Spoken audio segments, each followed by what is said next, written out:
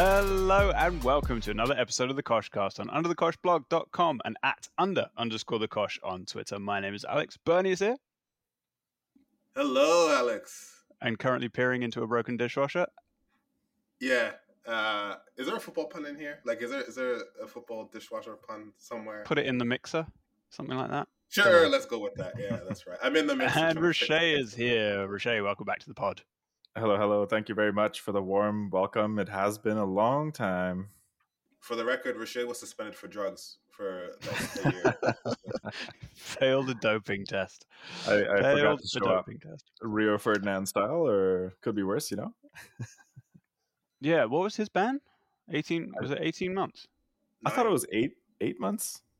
Yeah, so 8 or 9 months for missing the test. Okay, so he got the same amount of time as Cantona got for kicking someone in the head. For kicking a xenophobe in the head. Oh, listen, I agree with the move. I'm just saying. I feel like Rio got harshly treated. Do you think they would have shown that moment on VAR in today's game? 100%. Well, after 9 o'clock, at least. I talk about like the Cantona kick, would they have zoomed into the person's face to see if he said anything xenophobic and then reduce the ban? Is that... just the nature of the the kung fu kick, the violence. Like, are they going to re-show that? Because they show tackles, loose tackles, a little shove here and there, but that was a kung fu kick on a fan. Like, I don't know if they would show that again.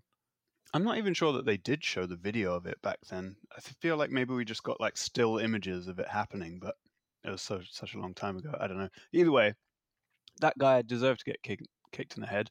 I'm pretty sure he went to prison. I think he might now be dead, but I could be wrong.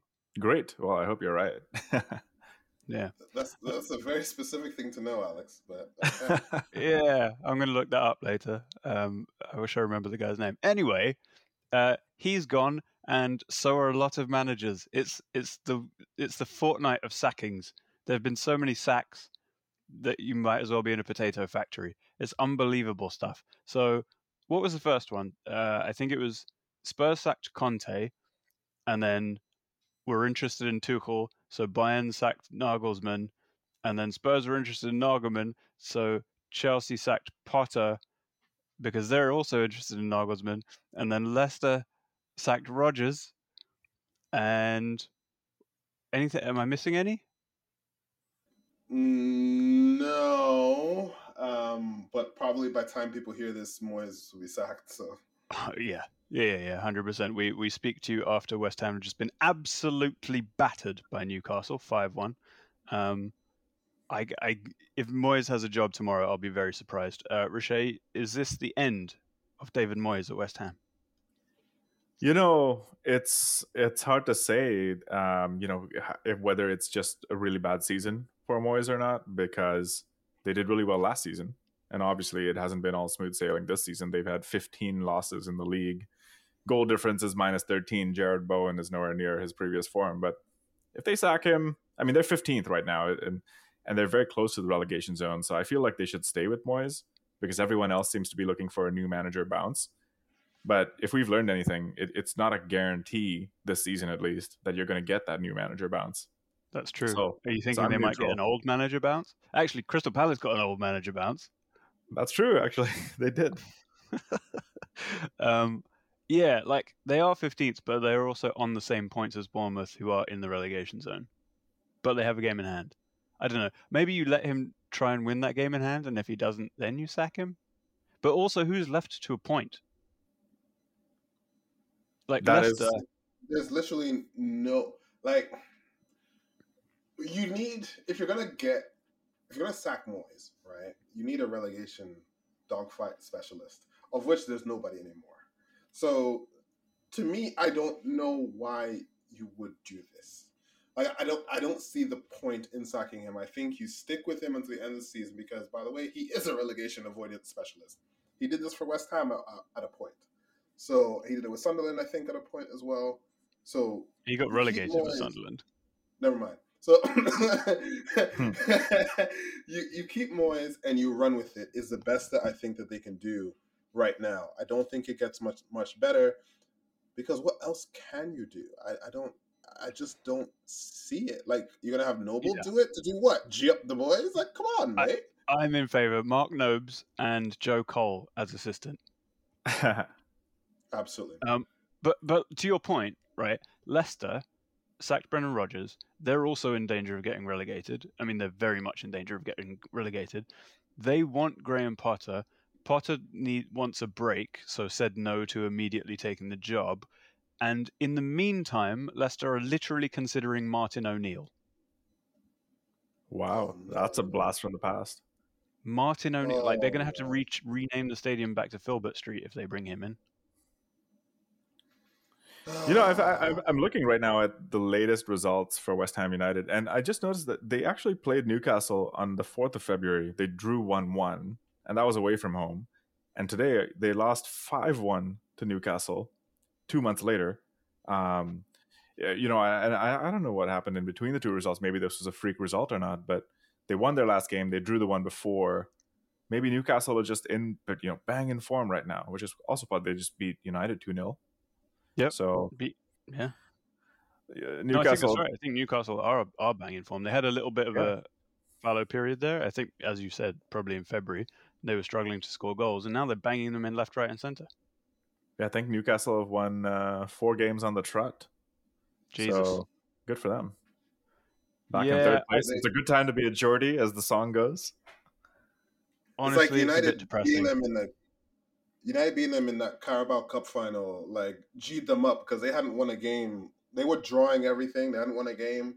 They sang their song, wasted their time, and now they're like, oh, shoot. We have to get something out of the season, considering, we're Saudi state-backed. How would it look if we didn't get into the Champions League and then can't buy big players later? So honestly, though, they're not going to get a better opportunity to do it because, like, you look at the other teams that are supposed to be in contention. Spurs, horrendous at the moment. Liverpool and Chelsea, horrendous at the moment. Brentford aren't going to make it. Villa are absolutely flying under Unai Emery and are somehow now in contention for a Champions League place if they put a few more wins together. And then Brighton genuinely are in the race at this point. So, like, again, Newcastle are never going to have a better opportunity than this. You have to assume that Liverpool and Chelsea will be a lot better next season. Definitely. You're absolutely bang on about Aston Villa as well. Aston Villa have won 5 out of their last 6 games. Pretty crazy form. Ollie Watkins, Ballon d'Or candidate. I don't know if we should make the assumption that Chelsea will be better. Todd Bowley's still going to be around. That's true. Man. All right. You know what? I'm on the diving board. Chelsea are below me. I'm diving in. Right? This is absolutely fucking sensational. So, they sack Graham Potter because he loses 2-0 to Villa, which at this point is no great shame because Villa are great. But so they sack Graham Potter, and then they're like trying to get Nagelsmann in, maybe getting Luis Enrique. They want to talk to everyone, and in the meantime, someone tell me what they've done. So, sorry, allow me because this is wonderful stuff. So, Luis Enrique submits a dossier, yeah? This morning, Fabrizio Romano and I think Ornstein were like, Luis Enrique is in the running. Chelsea really like him. He is really into it. And I thought, actually, it's a great idea. I like Enrique. I think he did a good job at Barcelona. I think he would do a good job here. And, Kepa could actually be useful. I thought all these good things. And the dossier is always a good touch, right? When someone throws in a long PowerPoint and then you go, oh, great. Apparently detailed about every single player and how you can improve them, Bielsa style, that kind of thing.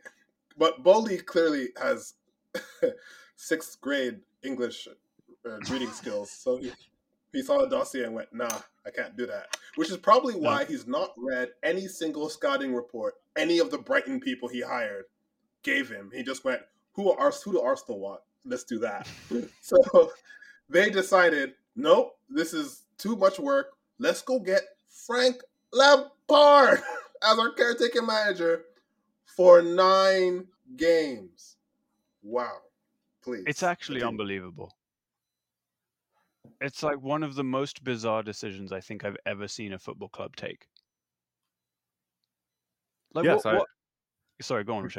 I was just gonna say, yeah, when the news broke that they were seriously considering Frank, I was just kind of wondering, why? Well, first of all, what are your reasons for giving Frank these extra 9 games here? Is it because he's a club legend? Is it because his dad played for the club? Like, I don't know. I don't know how he's connected to this club, or maybe he's got someone's nudes. Like, I just can't understand why they would bring Frank Lampard back. It's like they want him specifically to succeed, even though he's just Yeah. terrible as a manager. Yeah. I mean, it is because he's a club legend, because on the face of his managerial record, you would never appoint him to do anything. Like, you just wouldn't. He was horrendous at Everton. He was pretty bad at Chelsea. I mean, he was all right for a while. But more to the point, like, Lampard failed and was sacked at Chelsea after managing mostly these players. Like, obviously Chelsea have a bunch of new players, but they also have a lot of players who were there under him. So that's just a bit awkward. And then what is the upside here? Like, if he does quite well, if he exceeds any his expectations, then it becomes really awkward to sack him because he's a club legend. And you're like, well, now we don't know what to do because we have this big project, we've got all the money in the world, and Frank Lampard's the coach, and he's done quite well. And if he doesn't do well, you just look like fucking idiots because you've appointed a shit coach Yeah, this that is everyone exactly. knew was shit. This is a great point that you bring up, Alex, because that's exactly what happened for Ole Gunnar Solskjaer, except he wasn't reappointed as a manager. But when he was appointed, he won his first 11 or so games in a row, and it was a completely different club. And then it was an awkward conversation. They had to give him the job. They gave him the job, and over time, it just kind of reached a sad ending eventually. But now Lampard is facing that same question exactly. Like, if they give him these games, if he's crap, I don't think he's going to get another chance. If he's good, then they have to commit, and they have to commit after these remaining 9 games. So it's very Chelsea, actually. It's very on brand for Chelsea with the new ownership this season to be very decisive, but not necessarily smart. With Lampard, it should not matter how well he does. I don't care if he wins 9 games in a row. Do not give this man a job. It is very different to any other caretaker situation that we've seen. Even very different to the Avram Grant situation, where the players were coaching themselves. Like, Legend. It's a very, very different thing. The Solskjaer thing is very different in that this was supposed to be a holdover until something else did really well, blah, blah, blah, whatever. If Lampard was to take a team that was out of the Champions League and then finish third and second, you'd applaud him for it. But we already know, we've seen this man. We've seen what he can do, and it's not very good. So it wouldn't, this is the equivalent in my mind of Arsenal going to, no, it's not. I was going to say Arsenal. It's the equivalent of Spurs bringing back Tim Sherwood for a caretaker role, and then going, hey, Tim, give us great, right now, Spurs, right now, bringing Tim Sherwood and saying, see us the rest of the season, you're as a caretaker, and then people going, if he does well, we'll give him the job. You already know this shit. It's true. And also, Goose Hiddink is free. That guy's doing nothing. You could just get him to reprise his classic role of successful caretaker. Well, there's also Carlo Ancelotti. Sorry to interrupt there, Bernie, but he's got I think he's going to get sacked, isn't he? Why? For what? I heard rumors that Ancelotti was getting sacked this season, but that was a few weeks ago, and that was before today's walloping 4-0 win, of course. So yeah, I mean, you can never rule it out, but he seems to be doing an excellent job. Although he has been linked to the Brazil job, which would be quite funny. But Ancelotti says he'll stay at Real Madrid for as long as they let him. Oh, good man. That's actually a very good move from him politically. Which is 1 more year on his contract or something. So whatever. I want him to take over Canada when he's done. So he lives in Vancouver. He needs to do it. What's Brazil? Not a bad Brazil shot. won't get. It's no fun. Exactly. Yeah, I'm not done making fun of Chelsea yet. I just think Frank Lampard walks into the room and what does Enzo fucking Fernandez think? Why is this inspiring to Michaela Mudryk? Why who's gonna take this guy seriously? I just don't understand it. I don't understand on any level, and I think it's absolutely hilarious. I mean, firstly, Michaela Mudryk isn't taken seriously anyone in the first place. I I don't know. I think about it and I just laugh. It's just, oh my goodness. Who was supposed to be like? They just sacked Potter's entire backroom staff. Like, No, is most of that them are still there. so? Then let them do the goddamn job. Like, what's the big deal? You could literally let the kit man do it for 9 games. Like, you can't. This is the thing. If they were in the race for top 4 or something, and the last 9 games mattered, fine. Then make an appointment. But it doesn't matter. You're not going to get relegated. You're not making top 4. It doesn't matter whether you make Europa League or Europa Conference bullshit. Like, it just doesn't matter. So why do this? Yeah. Stupid club. Stupid Bowley. Oh my goodness. Well, the Long may Enzo Fernandez is an entire conversation in itself. But if Enzo Fernandez is seeing Frank Lampard, Chelsea legendary midfielder, come into the club, maybe that's going to help him develop better in terms of how he's going to perform in the Premier League. Maybe that's one positive from it. But honestly, why would that be the case though? These players, they do take on role models or so. I mean, that's just what I think could possibly be one positive to take from it. But I don't even think Lampard is that much of a tactician or technical, so I don't really know how he's going to work with the entire squad. So it's possible that some of these new signings are going to get the boot. Maybe. He might just rely on Ruben Loftus-Cheek. Ruben Loftus-Cheek, Raheem Sterling, who else is there? Chalobah's coming back in. Broha will get a game. Broha's injured, still might get a game. Yeah, Reece James might pop up in a wheelchair and show up and play games. Like, it's just nonsense. It's just absolute nonsense. Like, Alex, we actually gave Chelsea way too much time because, like, Newcastle beat West Ham 5-1, and we just talked about Moyes. But that's an aside. Like, Chelsea are just the worst football club right now, and I guess, yeah, I don't know. I'm upset. No, it's very entertaining, and you're right. Newcastle do deserve their flowers. I'm just a bit annoyed by Newcastle because I thought we'd have more time. I thought that they'd be gradually improving for the next few years, and then we'd have to start talking about them seriously. But turns out that even with half a squad of not very good players, they're really bloody good and are probably making top 4 and barring some sort of disaster. They're already there. I have a fun fact for you in terms of making fun of Chelsea. So they only have one win against the teams in the top 10. They're in 11th place. And they only have one win against the teams in the top 10. That was in October 16th against Aston Villa, a 2-0 away win. Only losses and draws for all teams in the top 10 since then. That is grim. Excuse me, I have to close my window for a second. Sure. Don't let Lampard in.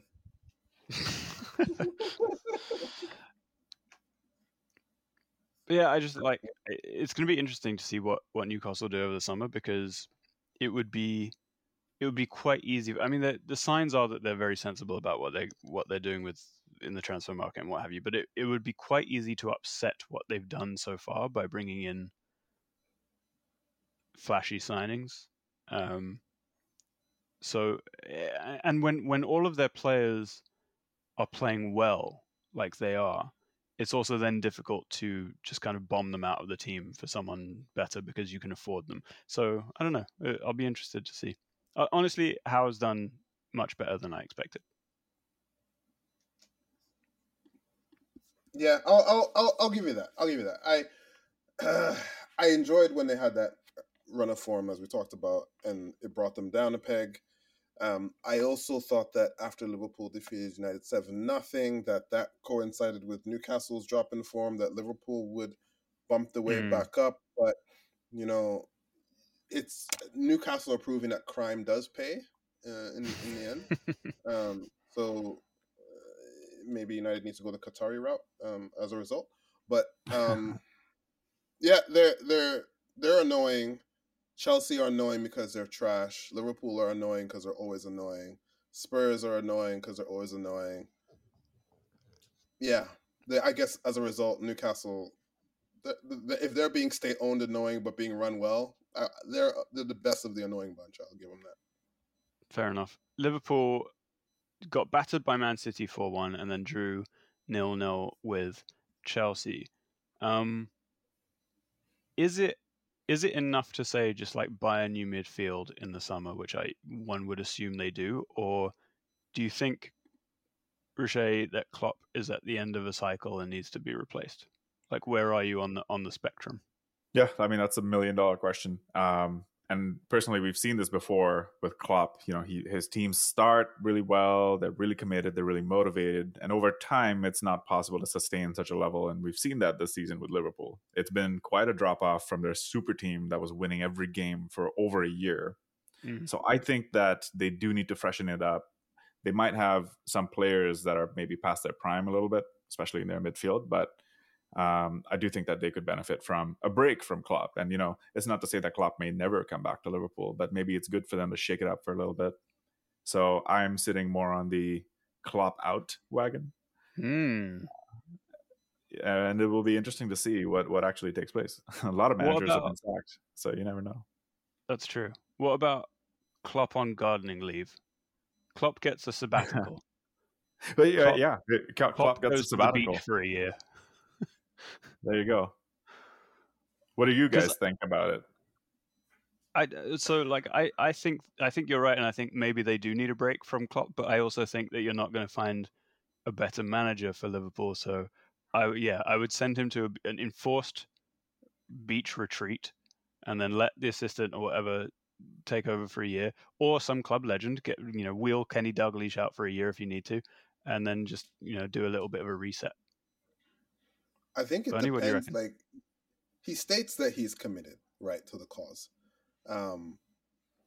It reminds me a little bit of Dortmund, where they came off a really big high, and then everything started to fall apart for them, right? So it's mirroring that, except he doesn't want to fall on his sword this time, it seems.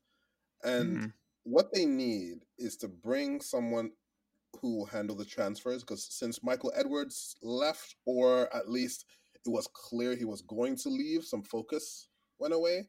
Now, that's not to say they haven't had some shitty signings under that guy, because Naby Keita is leaving for free this summer, and Oxlade-Chamberlain was signed by that man as well.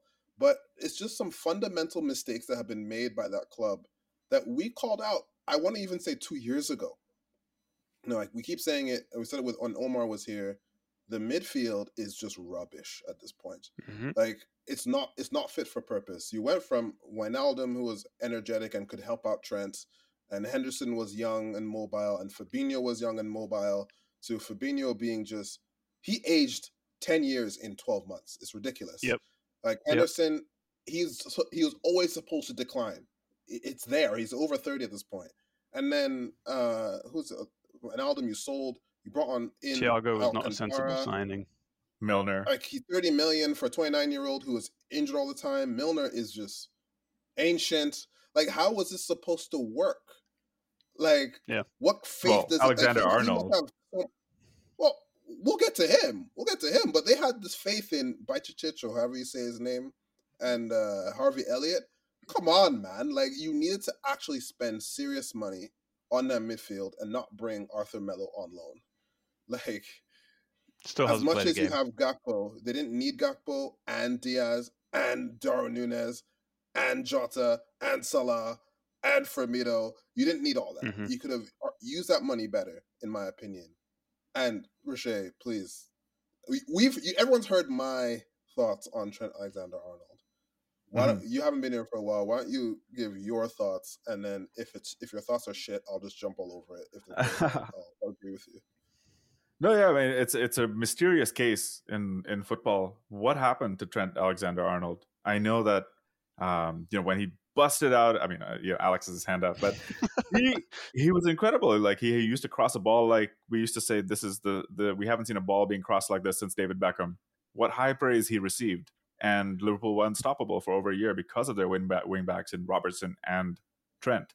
So are they just unmotivated right now because he forgot how to defend? Like, how does a professional footballer with that much experience forget how to defend when he's in his arguably his prime years physically to develop as a player? So there's got to be something wrong that's in his head more than anything else. It can't be his skill. So, I mean, this has teed me up for my standard Trent Alexander-Arnold defense speech, which I will try to do briefly, which everyone's heard before. But basically, like, he's a midfielder, right? He's not actually a defender, and he's playing it right back because when he came into the team, that's what they needed, and his delivery is unbelievable. So that's for a start. You can only have someone who can't defend at right back if you have, as Bernie was talking about, the midfield that can protect the defense, right? Like Liverpool's whole thing when they were good was mad pressing so that the opposition really never has much time on the ball. And if the team can't do that anymore, then the defense gets more exposed. And that's what we've seen this season because the midfield can't press. The front three don't press like they used to because they're not as coordinated as it was when it was Mane, Salah, Firmino. And so it's not that Trent's gotten any worse at defending. He was never good at defending. It's just got way more exposed now. And when Liverpool have the ball less, he has the ball less, and so you see less of the attacking Trent as well. He also may just be tired. Like we've spoken before about how Liverpool have not had a backup right back for Trent for years. Literally since he came into the team, there's never been a backup for Trent. It's just Joe Gomez once in a while, and he's not any good and never really plays there. That's absolutely right. Like you mentioned squad depth, like when they were in their super cycle of results, they were actually not rotating the squad too much. So that's absolutely true. And also, I mean, I've brought this up independently several times over the course of the season when we've been worrying, like what's happened to Liverpool. Mane's departure has also made a big difference for them. Even though they have this surplus of attackers, none of them match Mane's skill and exceptional talent that he brought to that team. Yeah, I think Yeah, that has something to do with it, especially when it coincides with. Like, I get it. The last couple of years, Salah has racked up the numbers, but I think we can all agree his overall play has not been entirely convincing. And Liverpool are that team where, when the unit everyone has to work. It's very difficult when one or two pieces are having off seasons or not at full tilt. And yes, if you don't protect Trent, you have a very, very big gap. Alex is not wrong. Richey's not wrong. I'm not wrong. All those things are true. He's a shit defender. He's a great attacking talent. He used to be a midfielder. Sure. But he himself said he was a good defender, and people were overrating his. Like, he's got to back himself. How bad he was. So yeah, I mean, he said after Rashford destroyed him, like in 2018, that he learned he's a better defender. I'm like, no, you're not. You're rubbish. But anyway. He's not the cause of their problems, which, Klopp is right about that. But to me, you give it one more season, but you also really need FSG or whoever it is to really like pull their finger out and like sort out that midfield, and also sort out the defense, because Konate, 41 million for a guy who's injured that much, considering Van Dijk's decline. How stupid was that? It was just so stupid. I don't know. I feel like Konate is brilliant. He's just never fit. So I feel like if you have faith, I don't know, if you know more about the injuries and you think you can sort them out, then it's a gamble worth taking. Like 40 million is not that much these days, but it hasn't worked out. Alex? Would you do it in FM? If no, because on FM, if it says injury prone, I don't go anywhere near them. That's my point. You're a better manager than Klopp right now. There you go. Well, that's always been the case, to be fair. But yeah, I if I'm Liverpool, I go hard for Bellingham, and if I can't get him, I go Caicedo, and maybe I do both if I can. I mean, you probably can't because someone else will buy one of those, but you need two, and then you probably need like Kim Min-jae. And if you get two top central midfielders and a top defender, you might be all right. Yeah, that's a lot of players. Two central midfielders, two defenders, and one of those central midfielders is Jude Bellingham, of course. Yeah, ideally. But sorry, yeah, you're right. So two central midfielders, one centre back at least, and then a right back so that Trent doesn't get run into the ground every season. Liverpool are not shopping in the Bellingham market at this point because they're shit. Like Tielemans, they're gonna try though. They'll try. I know Tielemans for free. So. No, you need someone that can run. A little chubby cherub. Well, the reason why they ended up with this super team, I mean, not to beat a dead horse, but they scouted really well. They made some good signings, which was at the time uncharacteristic for them, and they also faced some questions over the Van Dijk signing. But now they've got a surplus of attackers who they've repeatedly been signing attackers. they haven't done anything for the rest of their team. So, now the question marks are starting to appear again. Not sure if there's been changes in their scouting personnel or not, but that's actually quite striking. Yeah, there has. Can yeah.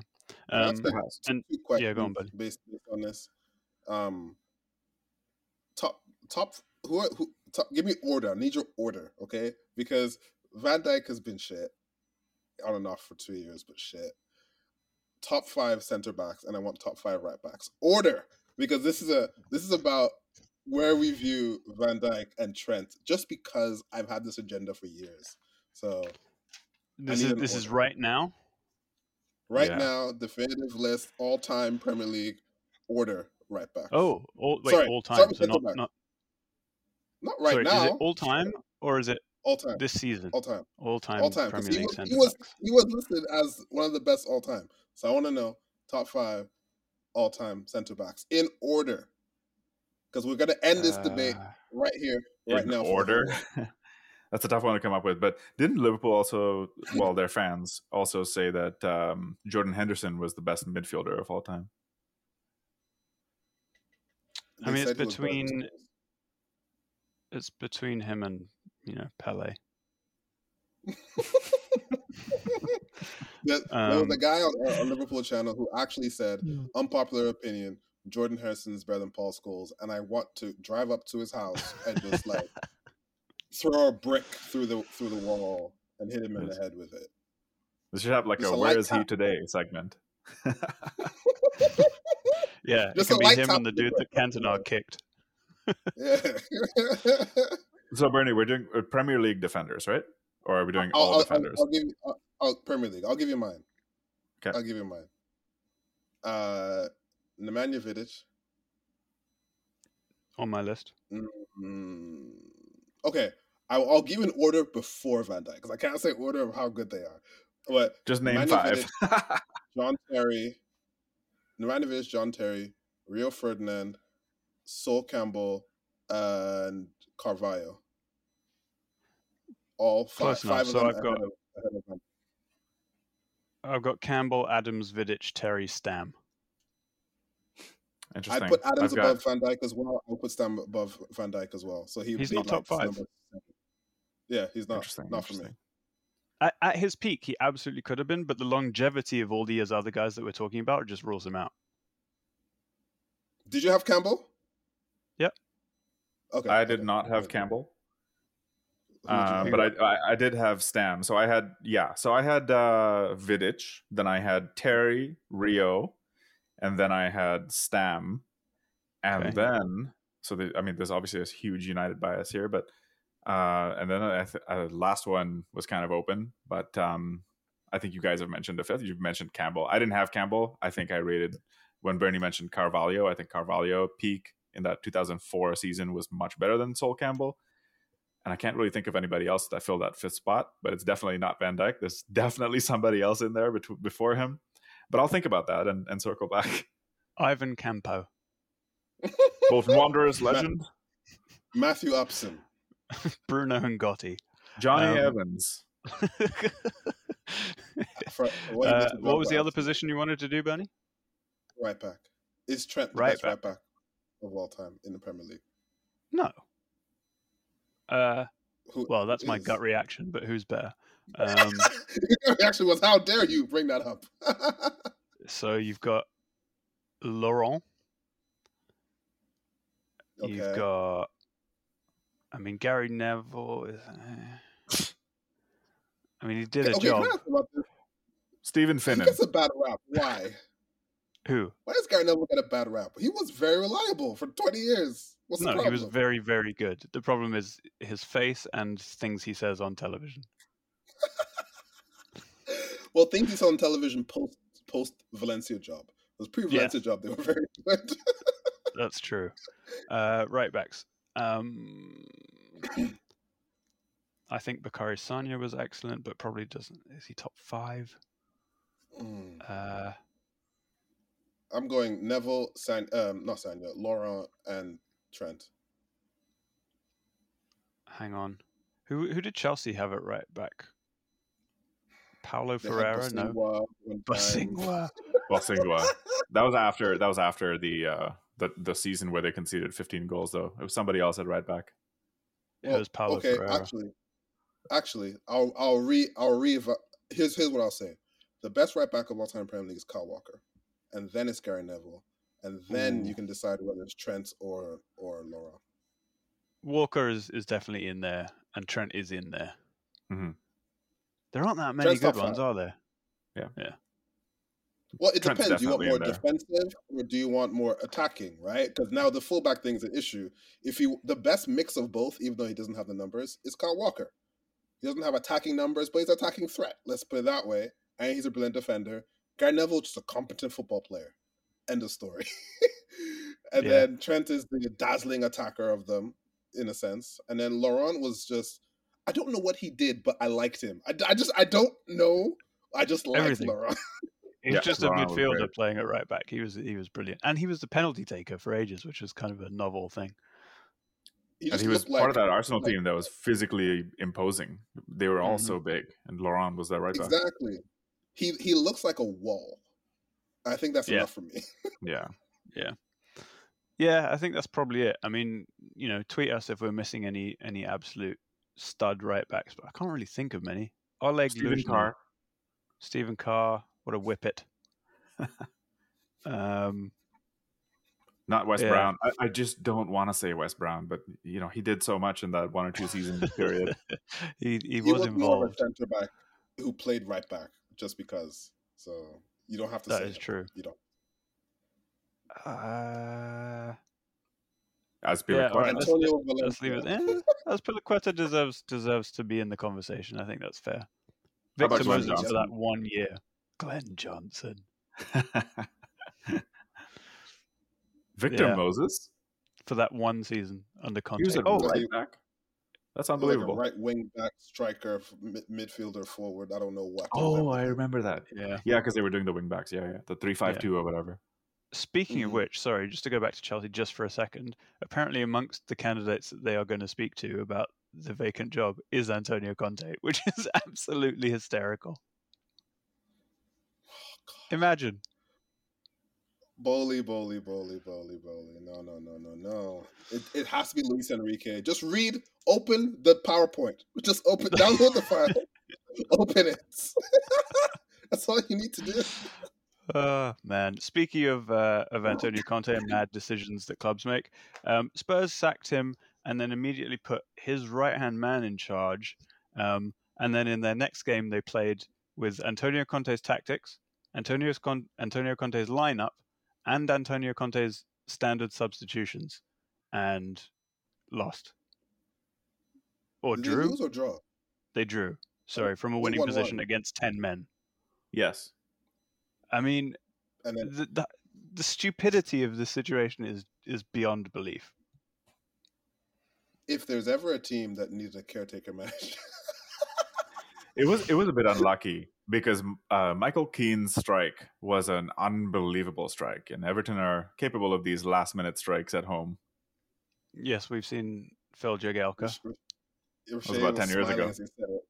Yeah, famously. Say his name. That's the one. That's the one that came to mind when I saw their center back blast another one in. So say his full name. It's okay. You're allowed.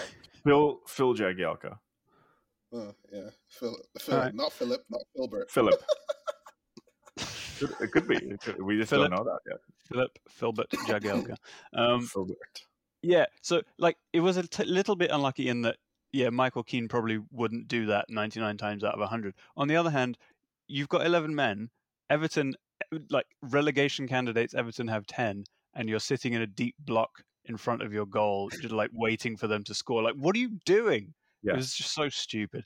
And I feel like if you're trying to get a little manager bounce, as we've talked about earlier, for the last 10 games of the season, don't give them the guy that's going to do exactly the same thing as the guy you just sacked. Doesn't make any sense. At least let Ryan Mason, do a cheap Pochettino impression or something. Well, I think part of the problem was, so I was listening to, I don't know which one of the podcasts, but one of the other podcasts. I know, I shouldn't, but I did. And they were saying that the board wasn't actually sure whether they should sack Conte or not, because they thought they're still in with a reasonable chance of top 4. Let's just Right. muddy our way through the season and then just get through it. So, but apparently it took them 10 days between when he said whatever crazy comments he said to sack him, because they were unsure whether to sack him or how to ensure continuity. And this was their idea of saying, it's shit, but it's not like fully shit, that we might still squeak top 4. So let's just keep the system, just get rid of the head of it, effectively.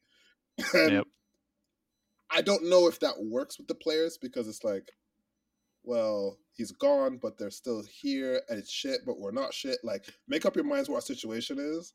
To me, that just pushes Harry Kane further out the door, because it's an organization that clearly does not work, unless he's dumber than we think, with a worse agent than we think, which, when I say it out loud, might be true.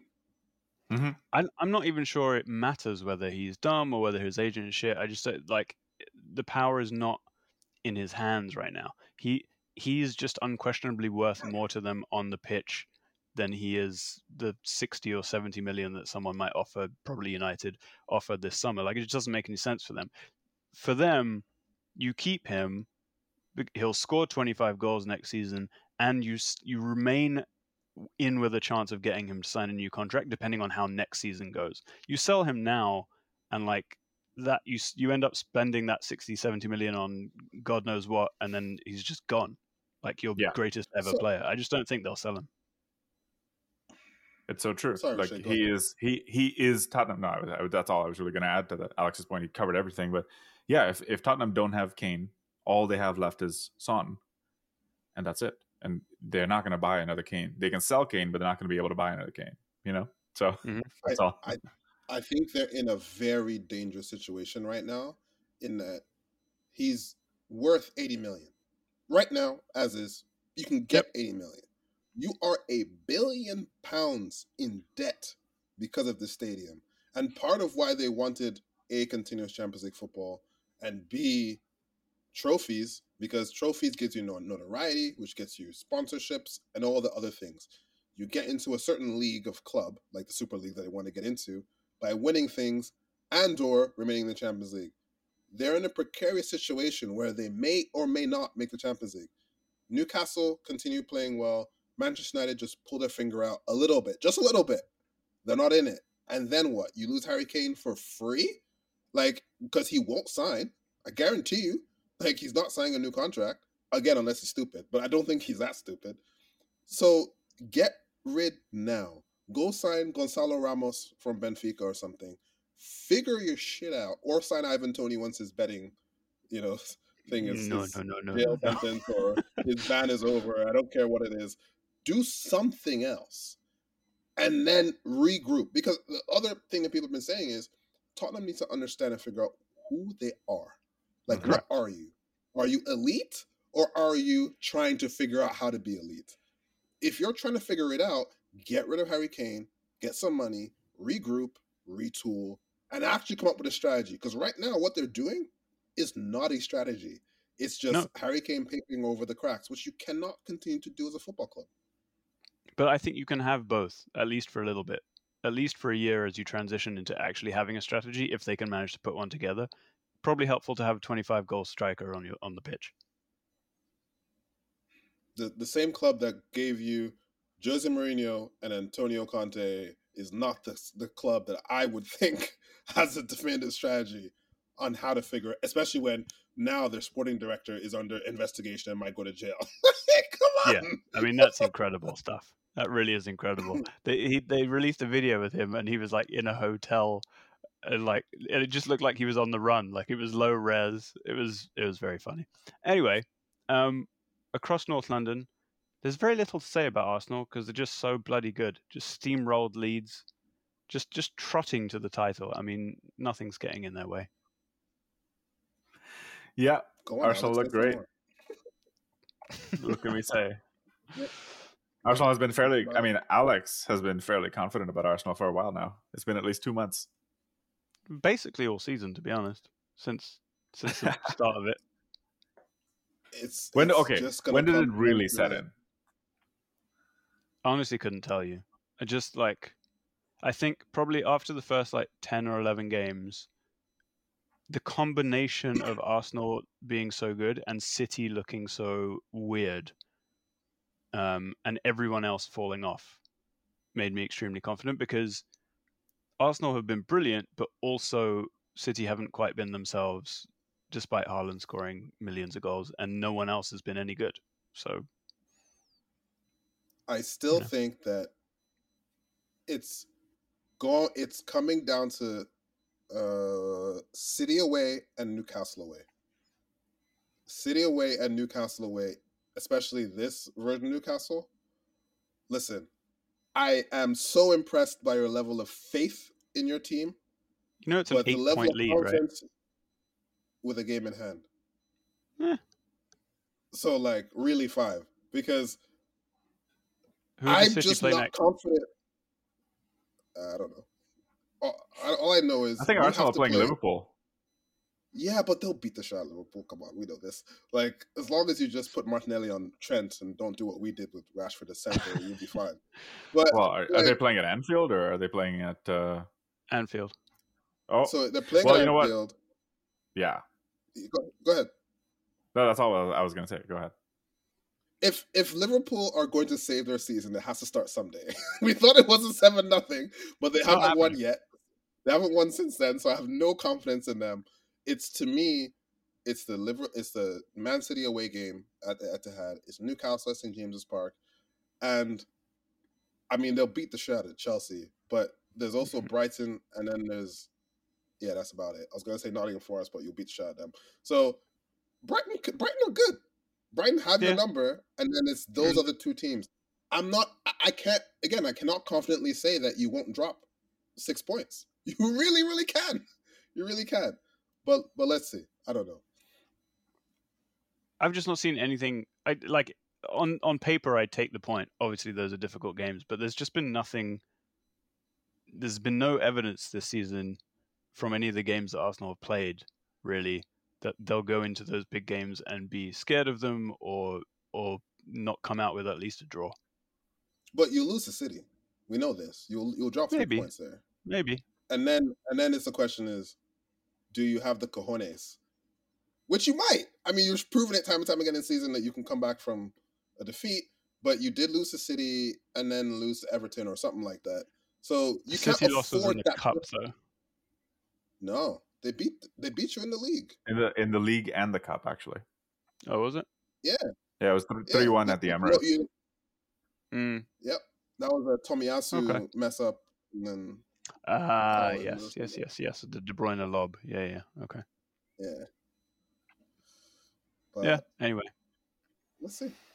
Rashay, our guys won a football match and scored a goal for the first time in a while. Yeah, it was an interesting watch, to be honest. I mean, not too convincing. Was that? I said no. It wasn't interesting at all. It wasn't. Yeah, I mean, it was interestingly uninteresting. How can you describe it? There was one nice moment where Anthony, Sabitzer, and Rashford linked up for the goal, which was very well taken finish. And aside from that, there was a lot of trying to pick the lock and failing. And I mean, it just ended 1-0 after that first half goal, midway through the first half. So, they didn't lose 2-0. They didn't lose 7-0. They got 3 points. Maybe this is just a step in the right direction. Do you guys want to keep Sabitzer? Yes and no. Go ahead. I want Bernie to go into more detail for that first. Yes and no. I like his endeavor, but I don't think he's better than Fred. Now that I've seen him up close and personal, he's further proof to me that there's this foreign player bias, outside the Premier League. He's just not better than Fred. He's just not. But is he useful? I think he gives you a 6.5 out of 10 every game, which can be useful in certain circumstances. So if it's a £15 million deal, I'm okay with that. I'm very okay with that in that context for squad depth, because you actually need more than just Eriksen, Casemiro, and Fred, considering United will sell this summer, and I think McTominay is going to Newcastle. And based on the performance today, McTominay was the best player on the pitch, by the way. And he's been scoring like goals for like the last 2 weeks. I don't understand. So you can get 30 million from McTominay and then go get another midfielder and Sabitzer. I'm okay with that strategically. But Sabitzer on his own, he's okay. He's nothing special at all. He's got an annoying face. He's got a little barista face for sure. Yeah. And you know what? I agree with Bernie. I think Bernie's made some good points, especially about value. I do think he is also a squad player. He's an option. But if United are going to play like 65 games a season or whatever it is, then they should have a player of Sabitzer's quality.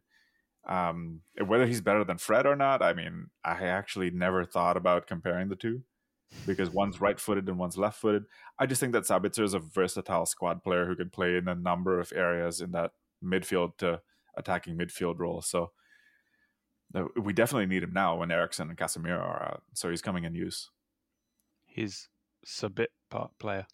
Oh, wow. I don't know, man. That was a stretch. Wow. Yep. Wow. Yep. Wow. Yep. So here's my next question. You're going to make the Champions League, but are you actually ready for it? You know what I mean? Like, part of me thinks to do what? United have To been do what? significantly better just to, like, be in it with any kind of, you know, to be at, you know, some teams make the Champions League, but they're not at the level that you need to be in it, right? Like, it's very clear. Some teams get into the Champions League and look comfortable, right? Even if you don't go on to win it, you can look comfortable. You can make it out the group without, you know, falling down a trap. Are United there a little bit early because everyone else has been terrible this season? I think there was a stretch of the season where United were very, very good.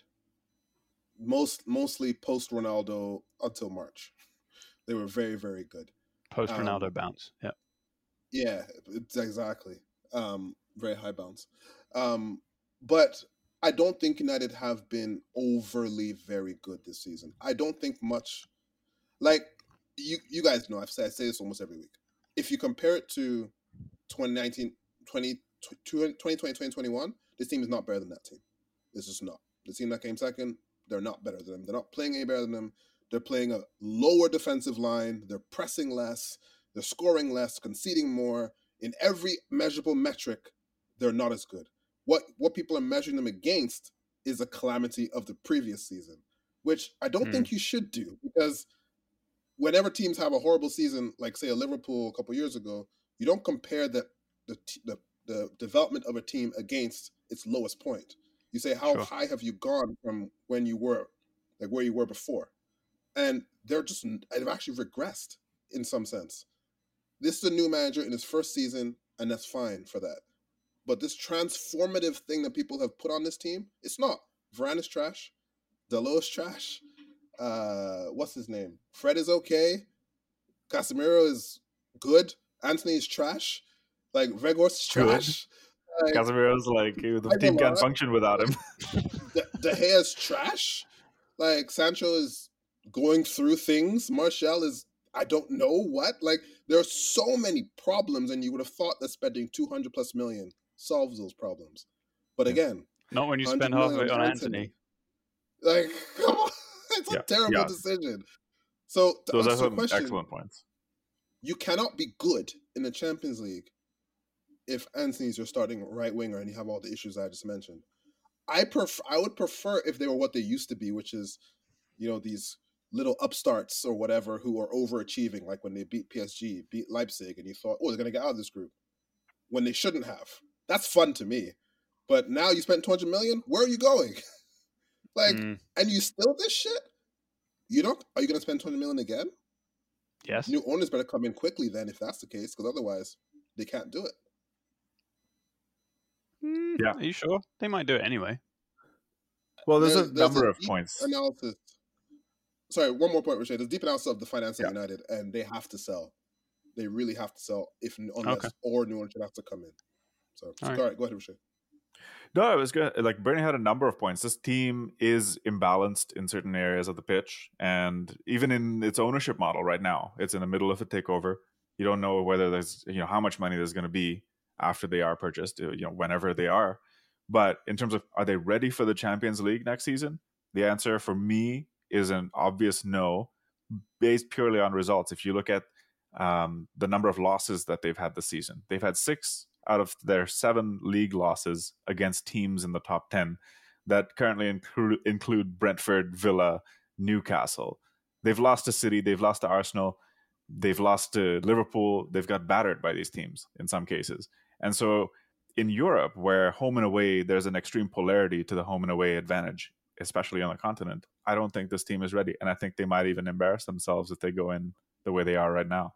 They might lose the first leg. If they win the first leg 1-0, for example, they might lose the second leg 5-0, 6-0. You never know what's going to happen with this team. But I'll add that a lot of people said that beating Barcelona was a big deal. And Alex, remember I came on here and was very grinchy about it? I do remember that. You were like, don't be grinchy, because I said Barcelona are actually not very good.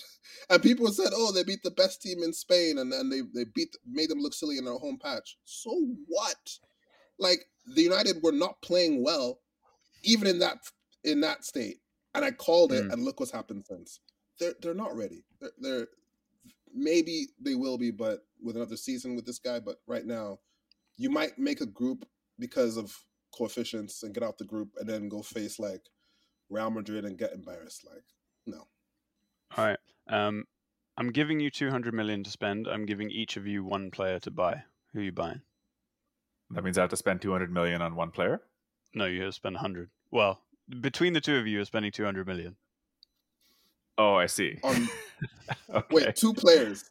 2 players.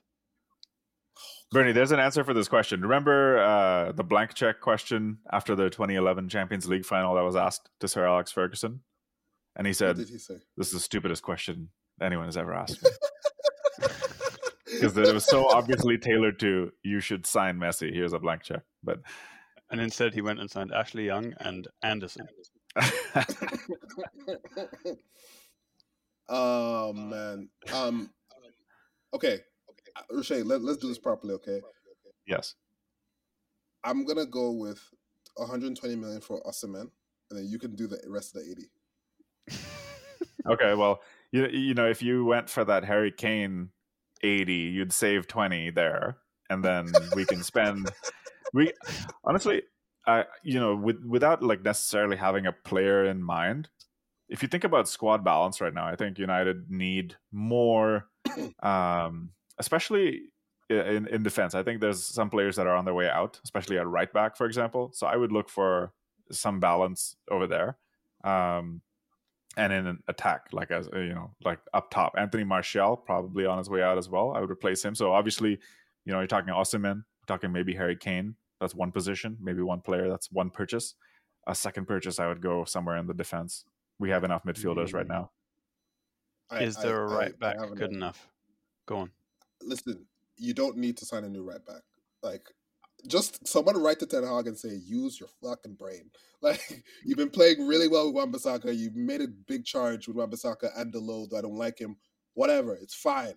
What you need to do is go 80 million. Rochelle, I'll give you this: 80 million Harry Kane, and then you can get Declan Rice for 60 million, and then keep the change for the debt. How about that? A double pivot of Casemiro and Declan Rice is a fucking wall, bro. Yep. McTominay out, Declan Rice in. That's an interesting midfield. Homegrown quota remains the same. Mm-hmm. That's actually a big deal as well. Yeah. Yeah, that's very smart. I also think, I don't know where I was going with that. Yeah, those are good choices. I mean, I've been using United at FIFA, to be quite honest with you. There are some glaring gaps in the tactics. I think United are kind of one-dimensional right now with the 4-2-3-1 that they've been using. They're not using a 4-4-2 diamond. They don't have the players to fit in that system. They don't have versatility. Aren't you in control of the tactics? Of course. I mean, yeah, of course I am. But like the only one that really fits is the default 4-2-3-1 so or 4-5-1. He was really trying to say that you're shit at FM is what he was trying to say. But I see.